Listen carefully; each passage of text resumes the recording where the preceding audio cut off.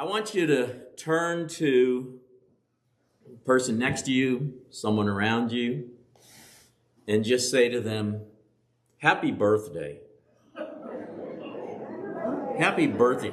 How many did not know that today was your birthday? Did you know that? Today is your birthday. It's everyone's birthday. Seriously, because today on the church calendar is the celebration of the Feast of Pentecost. Today is the Feast of Pentecost, and it was a Jewish Feast of Pentecost when the disciples were gathered together in the upper room, and the Holy Spirit came, and with the sound of a mighty wind and the appearance of what looked like tongues of fire on their heads, they were all filled with the Holy Spirit. They spoke in languages, or they spoke in tongues, languages they did not know. And so Pentecost has become known as the day that the church was born. So happy birthday. How many want to go out now and celebrate with a cake? Amen. Ellen, you've got some orders to take. All right. Let's read about Acts chapter 2, starting in verse 1. When the day of Pentecost came, they were all together in one place. Suddenly, the sound of a blowing of a violent wind came from heaven and filled the whole house where they were sitting. And they saw what seemed to be tongues of fire that separated and came to rest on each of them. All of them were filled with the Holy Spirit and began to speak in other tongues as the Spirit enabled them. Now there were staying in Jerusalem God-fearing Jews from every nation under heaven. When they heard this sound, a crowd came together in bewilderment because each one heard their own language being spoken. Utterly amazed, they asked, "Aren't all these who are speaking Galileans? Then how is it that each of us hears them in our native language? Parthians, Medes, and Elamites, residents of Mesopotamia, Judea, and Cappadocia, Pontus, and Asia, Phrygia and Pamphylia, Egypt, and the parts of Libya near Cyrene, visitors from Rome, both Jews and converts to Judaism, Cretans and Arabs, we hear them declaring the wonders of God in our own tongues." Amazed and perplexed, they asked one another, "What does this mean?" Then, or some, however, made fun of them and said, "They've had too much wine." You're always going to have some people making fun. They've had too much wine. Then Peter stood up with the 11, raised his voice, and addressed the crowd. "Fellow Jews and all who live in Jerusalem, let me explain this to you. Listen carefully to what I say. These people are not drunk as you suppose. It's only 9 a.m. No, this is what was spoken by the prophet Joel. In the last days, God says, I will pour out my spirit on all people. Your sons and daughters will prophesy. Your young men will see visions, your old men will dream dreams. Even on my servants, both men and women, I will pour out my spirit in those days, and they will prophesy. I will show wonders in the heavens above and signs on the earth below, blood and fire and billows of smoke. The sun will be turned to darkness and the moon to blood before the coming of the great and glorious day of the Lord, and everyone who calls on the name of the Lord will be saved."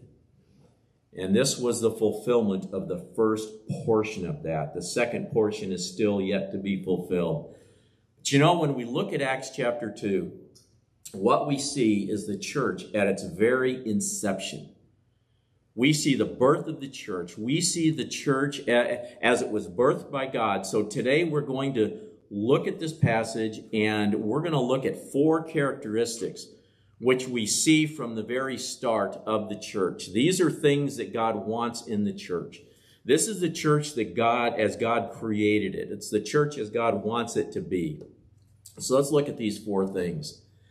To begin with, God wants a church that has an atmosphere in which he is free to move. He wants a church with an atmosphere in which he is free to move. When we read this chapter, usually what stands out right away, what captures our attention, is the unusual things that took place. All of a sudden, there's a sound of a tornado, of a violent rushing wind. There was no wind, or it doesn't say there was wind. It just says that there was the sound of a rushing and mighty wind. So it sounded like a tornado. That's what it sounded like. And then they saw what looked like tongues of fire resting on their heads. Came down and then separated and went and rested on each one of their heads. And when this happened, they were all filled with the Holy Spirit, and they began speaking in tongues. Now, a lot of people, when they hear that today, they get freaked out and say, what do you mean speaking in tongues? And they get scared of it. Imagine what it was like for them. All of a sudden, they're hearing this. This had never happened before. And, they began speaking in languages they didn't even know. God was moving in a way unlike anything they had ever seen before. But I want to draw your attention to the verse before this. To the verse before all of this happens. Verse 1. When the day of Pentecost came, they were gathered in one place. It's easy to miss this, but we need to see that the disciples had cultivated an atmosphere in which God was free to move. And there were specifically two things here that contributed to this atmosphere. The first of these is there was obedience to his word. This is important to see because often we just skip over this. Okay, yeah, they were all gathered in the upper room together, and that. When we look at this, we're looking at not something that it tells us, but something that rather it shows us. Remember what Jesus said to his disciples just before he ascended into heaven. The followers of Jesus, they were all gathered in one place because of the word that he had given them just before the ascension. That word was from Acts chapter 1. It said, he tells them, do not leave Jerusalem, but wait for the gift my Father promised, which you have heard me speak about. For John baptized with water, but in a few days you will be baptized with the Holy Spirit. They were together in the room because they were obeying what Jesus said to not leave Jerusalem, but wait for the gift that the Father had promised. They were waiting expectantly. That's why they were gathered together in the upper room, waiting, because that's what Jesus told them to do. God wants a church that's going to obey. He wants a church that is going to do the things that he has told the church to do. He told them, go wait until the Holy Spirit comes, and that's what they did. What does he tell us? He tells us things like feed the hungry, clothe the naked, care for the poor and the marginalized. He tells us things like love your enemy. He tells us things like heal the sick. Things like prefer others above yourself. God has given us his word to tell us how he expects us and how he wants us to live. He has given us word to not only instruct us, but also to help us get back on track for those times when we miss it. And that's why we need the Bible. Because through it, we see what God wants for our lives. We see what God wants for our individual lives, and we see what he wants for our church life, the life of the church. 2 Timothy 3:16 says, all Scripture is inspired by God and useful to teach us what is true and to make us realize what is wrong in our lives. It corrects us when we're wrong and teaches us to do what's right. All Scripture.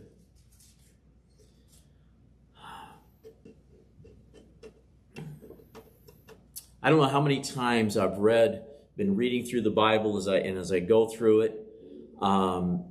I see something, I'm going through a passage that maybe I've read 100 times before. And those passages you just want to skip over real fast, Let's be honest.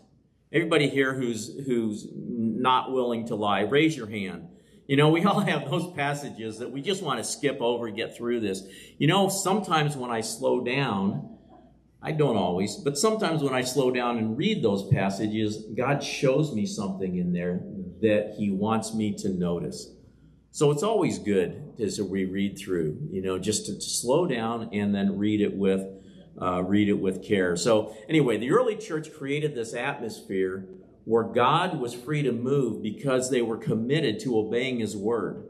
They weren't going to move from that place until the Holy Spirit came. They were going to continue to wait in Jerusalem, continue to wait until the promise from the Father came. And the second thing that demonstrated that helped to build rather an atmosphere where God was free to move was faith in his promise. They demonstrated faith in his promise. Jesus promised that the Holy Spirit would come and fill them, and they believed him. In Acts 1, Jesus said, "For John baptized with water, but in a few days you will be baptized with the Holy Spirit." And then he says in verse 8, "But you will receive power when the Holy Spirit comes on you, and you will be my witnesses in Jerusalem and in Judea and Samaria and to the ends of the earth." Jesus told them, and they took him at his word. They believed him. That's why they were together in the upper room. They were waiting on what was promised. They had faith in Jesus' promise. They didn't fully comprehend what all he meant. Well, what do you mean baptized in the Holy Spirit? What does that look like? What do you mean? They didn't fully comprehend it, but they knew that Jesus had promised it, and if Jesus promised it, it was going to be good, and that they needed it. So they waited with faith in his promise. They waited in obedience and full faith in his promise. They didn't want to miss out on anything that Jesus had promised them, and that was promised was coming for them. In the same way, God has promises for us. He's got promises for you. He's got promises for me. And he's got promises for this church that he wants us to step into. And the way we step into his promises is to step out in faith in those promises and in obedience to do the things that he said we are to do. And as we do that, to rely on his power. Second thing, God wants a church in which he is free to move. And then, second thing he wants is he's a church that grabs the attention of the community. And I might say, for the right reasons. Think about that. When you read the book of Acts, you see a church that could not be ignored. As you go throughout the book, it wasn't just quietly sitting in the background. The early church caused quite a stir in the community, but it wasn't because of what they stood against. Sometimes, as a church, we become more known for what we're against, right? They created a stir not because of what they stood against, but because of what they stood for. It's easy to get caught up in all the wrong that's in our society, and there's plenty of it. But change comes when we stop complaining about what is wrong and simply start doing and working for what is right. Change comes when we rely less on the power of protest and more on the power of God. Now, let me clarify, I'm not against protest. There are times when we need to protest. There's times when I've protested. I'm not saying that there's no place for that. There is. But what we need more than walking in protest is to walk in the power of a life that's been changed by God. That's what will make a difference. That's what will really get the notice of the community. That's what will grab their attention. The power, that's the power that came at Pentecost, and that's a power of a Spirit-filled life. In Acts 2, after the sound of this mighty wind and the appearance of tongues of fire over their heads, the 120 believers in the upper room were empowered to do what they couldn't do before. And in this instance, it was to speak in languages they didn't know. But God was moving. God was evidently and obviously moving, and the community took notice. I want to ask, does the community take notice of us when we walk in the things that God empowers us to do? If I would say that as we are walking in those things, yes, that's when they do take notice. When they were filled with the Holy Spirit, it says in verse 7, it's utterly amazed. They asked, aren't all these speaking Galileans?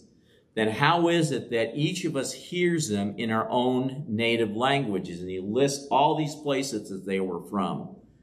And you know, we hear them declaring the wonders of God in our own tongues. And it says, amazed and perplexed, they asked one another, what in the world is going on? What does all this mean? Because they took notice that God was doing something among them.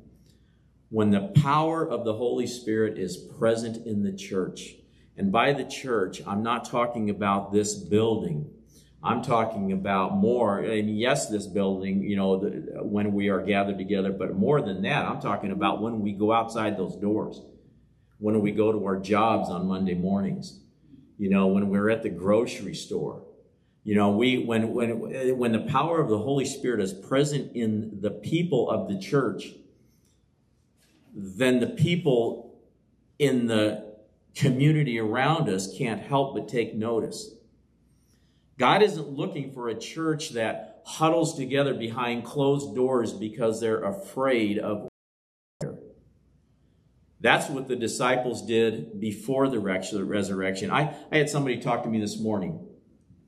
I can't give a lot of details, but they happened to just run into somebody, random person they didn't know, and through a series of things, ended up with in a conversation with that person, and found out that they were dealing, the person was dealing with the same kind of issues that this person had dealt with in their life and recently in this past year and so forth. And there was a connection made by God. And, you know, and they told me, you know, it wasn't by accident that we ran into and started a conversation with this person. It wasn't by, and you're right, it wasn't by accident. It was God doing something. It was God setting something up.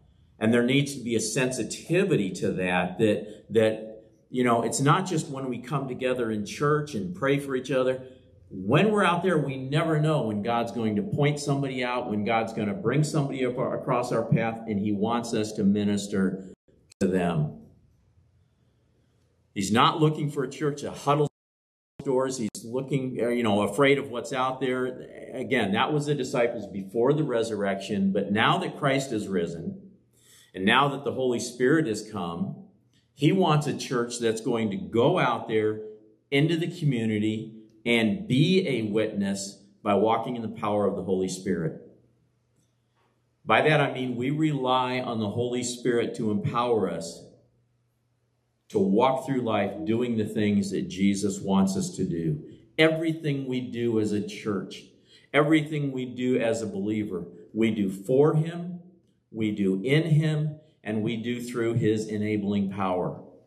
That's when the community will take notice. And that's when they'll take notice of us for the right things. And yes, there will always be those who ridicule, those who mock. There will always, you know, be those who you know, make fun of. But, you know, there will be many more who see it and say, what is it about them? There's just something. Every time I talk to them, every time I run into them, every time I see them, there's something about them. I don't know what it is, but I know that I want it. Because the love of God and the light of God is attractive. People are drawn to light. People are drawn. It's got an attractional quality. Third characteristic of the church God wants. He wants a church where everyone gets to play. Everyone. This is one of the core beliefs of the Vineyard movement since its inception. The Vineyard has always been about equipping the saints to do the work of the ministry. And that means the leadership equips and trains the people in the seats to do the work in the ministry, to equip you to do the work of the ministry. The Vineyard's always been about that. It's never been about a select few who get to do the work in the ministry. It's everyone. Now let's get a little bit more specific. That means everyone from any race. Any race. Verse 17, first part of it says, in the last days, God says, I will pour out my Spirit on all people, not some people, not a privileged people, not a few people, all people. God doesn't have a privileged race of people. He doesn't favor one over the other. When Peter preached in Acts 2, he quoted from the prophet Joel, and he said, in the last days, I will pour out my Spirit on all people. And again, not some, but all. In the kingdom of God, we need to realize, and we need to get it ingrained in us. You know, we like to say here, everybody's welcome to come to the church. Everybody is welcome here. Everybody, you know, whatever your race is, everybody is welcome here. Well, that's true, but it's not the whole story. It's not just that we are all welcome. It's not just that all races are welcome to come in our doors. All races are needed. The church is not complete until we have a representation from every race. And that's when you look at heaven and you look in the book of Revelation, you see, you know, people from every tribe, nation, and language surrounded around the throne of God. That's the church. And we are a part of the church here, but until we have all races represented, we are incomplete. We are incomplete. We need people of every race. We need their perspective. We need their input. We need their ideas. We need to see else's eyes. We need to mix up our flavor of worship so that, it includes all of that. And it may be, that's not quite my flavor. It doesn't matter if it's our brother or sister's flavor. We need to get in on it and rejoice in it. Without that, we only represent a portion of the church. We need more racial diversity in our churches and in the leadership of our churches.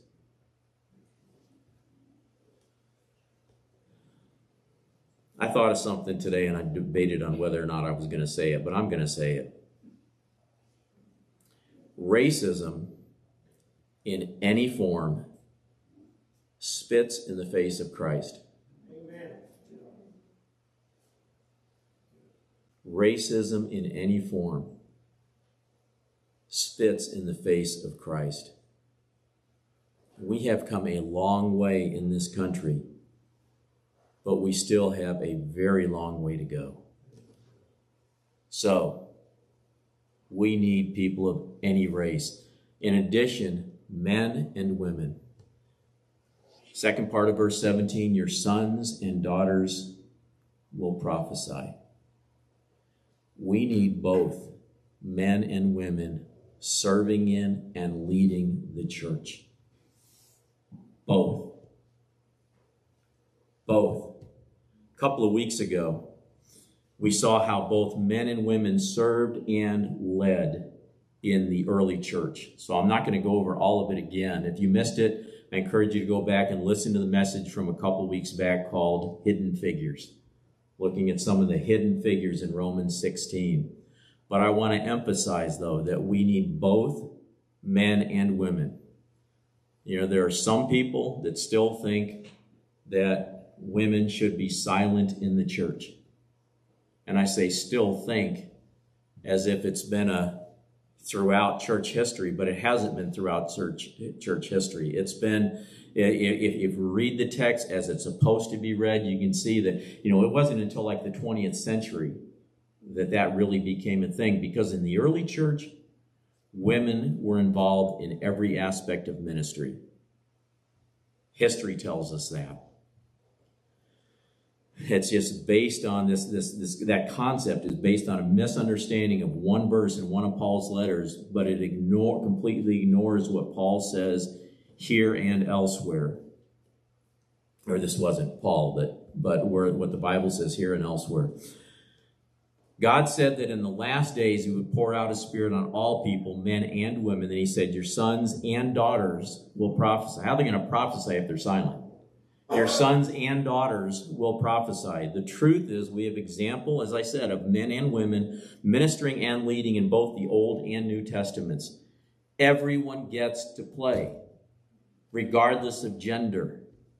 And by getting to play, I mean both men and women get to do the work of the ministry, whether it's healing the sick, comforting the hurting, leading in worship, teaching, preaching, leading the church. What any particular person gets to do is not based on gender, it's based on gifting and calling, regardless of what gender is. And what that means for you is that when you are praying about how to get involved, how God might want to get for you to get involved in the church, the questions you need to consider have to do with what is your passion and how are you gifted, not what's allowed to do because of your gender. What is your passion and how are you gifted? Now, God also wants a church where people of any age are free to use their gifts. Any age. Last part of verse 17 into verse 18. Your young men will see visions. Your old men will dream dreams.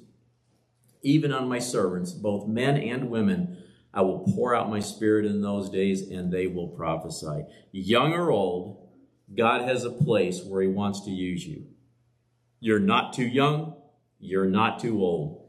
Too often the church tends to look only at people within a certain age range. But we need people of all ages. We need the passion, the zeal, the energy of the young. And we need the wisdom and the age, the wisdom that only age and experience brings. Life experiences. You know, Tuesday night, several of us met to look at the various needs in the community. Say, we listed on one side of the board, okay, what are some of the needs that we see in the community? And we listed on the other side of the whiteboard, okay, what are some things that we can do, with just, not putting any limitations on it at this point? What are the things that we can do to address some of these needs? And just kind of brainstorming and how we can better meet some of the needs in our community. 9-year-old JD was sitting in the meeting and asked, am I too little to organize something? 9 years old. Am I too little to organize something? And I loved it when Debbie responded, said she just read of a 6-year-old boy, I think it was, who just organized something, to help someone else. Had just did this big thing. And I don't remember what it was, but so I would say, no, you're never too young to do something for God. And then that got me thinking, a few years back, when Lily was about 7, the Lord put it on her heart.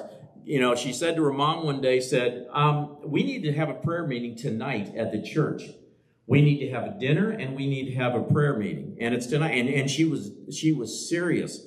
So the Lord put it on her heart to organize this prayer meeting for the church that night. Everybody would come together for a meal and then pray for the church and the community. So an email was put out last minute to everyone. We threw together a spaghetti dinner. And Lily led the prayer meeting that night. She stood right up here and led the church in prayer. And we had a good turnout that night. And the Spirit of God was on her. She was 7. We read in 2 Chronicles 34 that tells us that Josiah, you know how old he was when he became king of Judah? He was 8. He was 8 years old. You see, the young are not the church of tomorrow.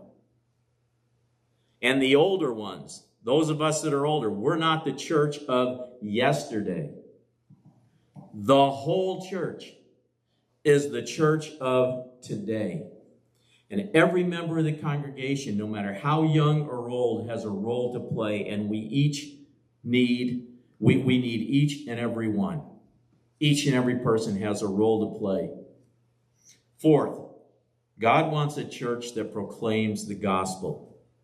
Verse 21 says, and everyone who calls on the name of the Lord will be saved. The church is more than just an organization that does good works in the community.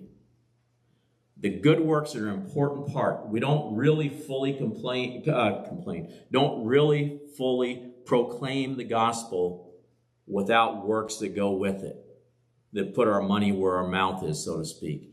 But contained in the message of the gospel is the message of salvation. The fact is, every one of us has sinned. Every one of us is in need of that sin to be taken away so that we can stand in right relationship with God. Without that, you don't have the full message of the gospel. You have a lot of good works, you have a lot of good sounding things, but without forgiveness of sin, there is no salvation. Without that, we don't have the gospel. That's why Peter, after being filled with the Holy Spirit in Acts chapter 2, and showing that this is what was prophesied by the prophet Joel, it's exactly what he said was going to happen. Then he turns to the people and says that they must turn from their sin and be baptized in the name of Jesus Christ so their sins could be forgiven. Without repentance, there's no forgiveness. Without forgiveness, there's no salvation. Without salvation, there is no relationship with God. We must not forget that. God wants a church that both proclaims and demonstrates the gospel. And to do that, we need the power of the Holy Spirit, which Peter says is promised to everyone who believes. Not a few, not some, not those that are holier than others. There is none of that. When you call in the name of the Lord and you ask forgiveness for your sin, you put your faith in him, the Holy Spirit comes. Every single one. It's going to look different in one person's life than in another. Some might have a powerful experience like they did in Acts chapter 2, and others it might be a quiet experience. Something may happen much later. But the Holy Spirit is promised to everyone who believes. You will receive the gift of the Holy Spirit. Not might, but will. And we can't do the work Jesus left his church to do without the presence of the Holy Spirit empowering our lives. Every single one of us. So, today we need to ask ourselves, how do we line up with the early church? When you put us with the early church, how do we line up? Do we cultivate an atmosphere where God is free to move? Is he free to move in this place? Is he free to do whatever he wants in this place, even if it surprises us? Does the community take notice of us for the right things? I love it when I hear a story of someone and they say, well, what church are you with? Oh, I'm with the Vineyard. Oh, I know those people. They're always doing this or they're always doing that. I love that when we're known for the right things. Do we let everyone play? Or do we put limitations on who can play? Limitations that the Bible doesn't put on them. And do we preach the message of salvation? Do we proclaim the gospel? The extent to which we can accomplish these things will determine how effective we are as a church. The early church was more than just a social gathering. Excuse me. They were God's people who were committed to doing God's work, and they changed the course of history. That's a church I want to be. The church as it came into existence on the day of Pentecost. I want to be a church. I want to be a believer who walks in the power of Pentecost in my everyday life.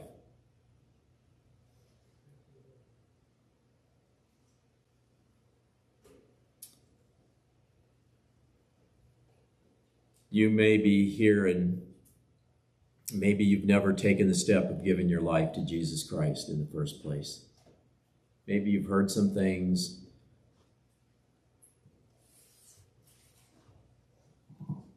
but you can't say that you know him or have a relationship with him. If that's you, I want you to know you do not have to leave here today without that. I want everybody to close their eyes for a moment. It's because I want people to be free to respond without thinking who's around them and what they're thinking.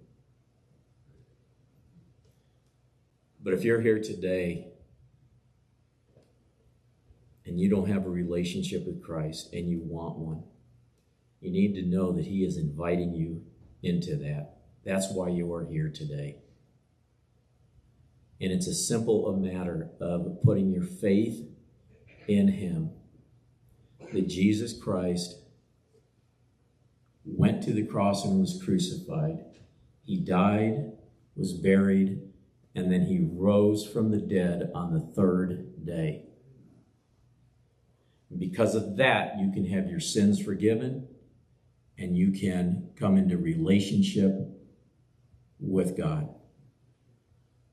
And if that's you, and that's what you want, with nobody looking around, we're just going to take a second, but I want you to raise your hand. Raise it high so I can see it. I'm just going to take a second. If you're ready, you're ready. If you're not, you're not. But I want to give the opportunity. Okay, then there's one other thing I want to do. I want to pray. And I'm going to ask the Holy Spirit to come and rest on us. Holy Spirit, we want to be the church that God intends us to be. And we need you. So we say, come, Holy Spirit. Come, Holy Spirit. Rest on us.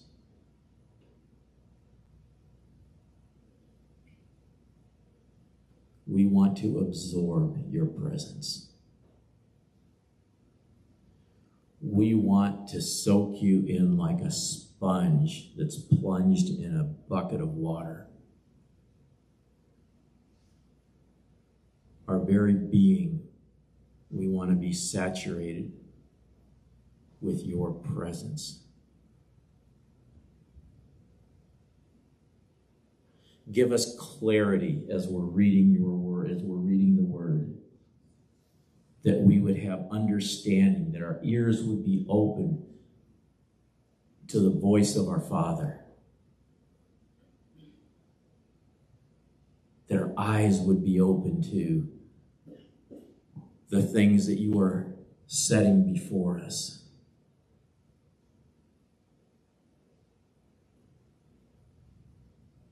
Empower us to live as Jesus wants us to live, as Jesus showed us how to live. Empower us. As we celebrate this day of Pentecost, let this be a Pentecost in our own lives, where there's a fresh filling. Lord, we need the filling of your Holy Spirit every single day. Let this be a fresh filling. Holy Spirit, come.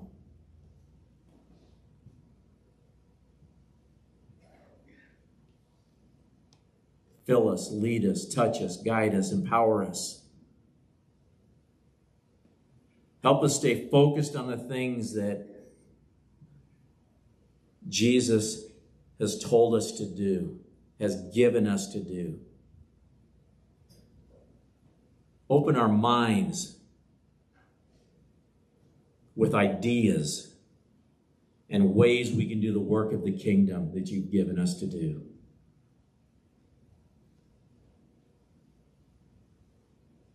We ask it now in Jesus' name. Amen. Amen. Before we dismiss, just want to mention, if you brought your tithes and offerings, we have boxes by the door. You can drop them in on your way out, or you can give electronically, or mail a check to our post office box. All of that. So with that, I want you to stand. Also want to make mention, we are still collecting for the roof. We're going to be getting a new roof, and I had a number, but I can't remember it, what we still need for it. But still need, was it 12,000 something that we still need for. And then this is, all after insurance and what the money that has come in so far.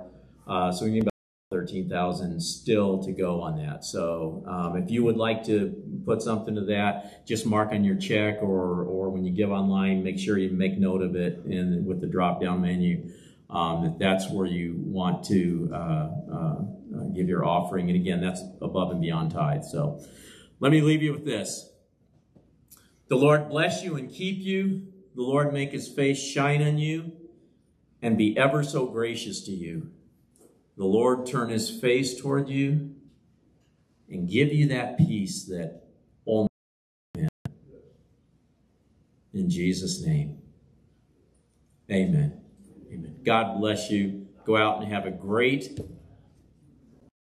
empowered week, empowered by the Holy Spirit. We'll see you Sunday.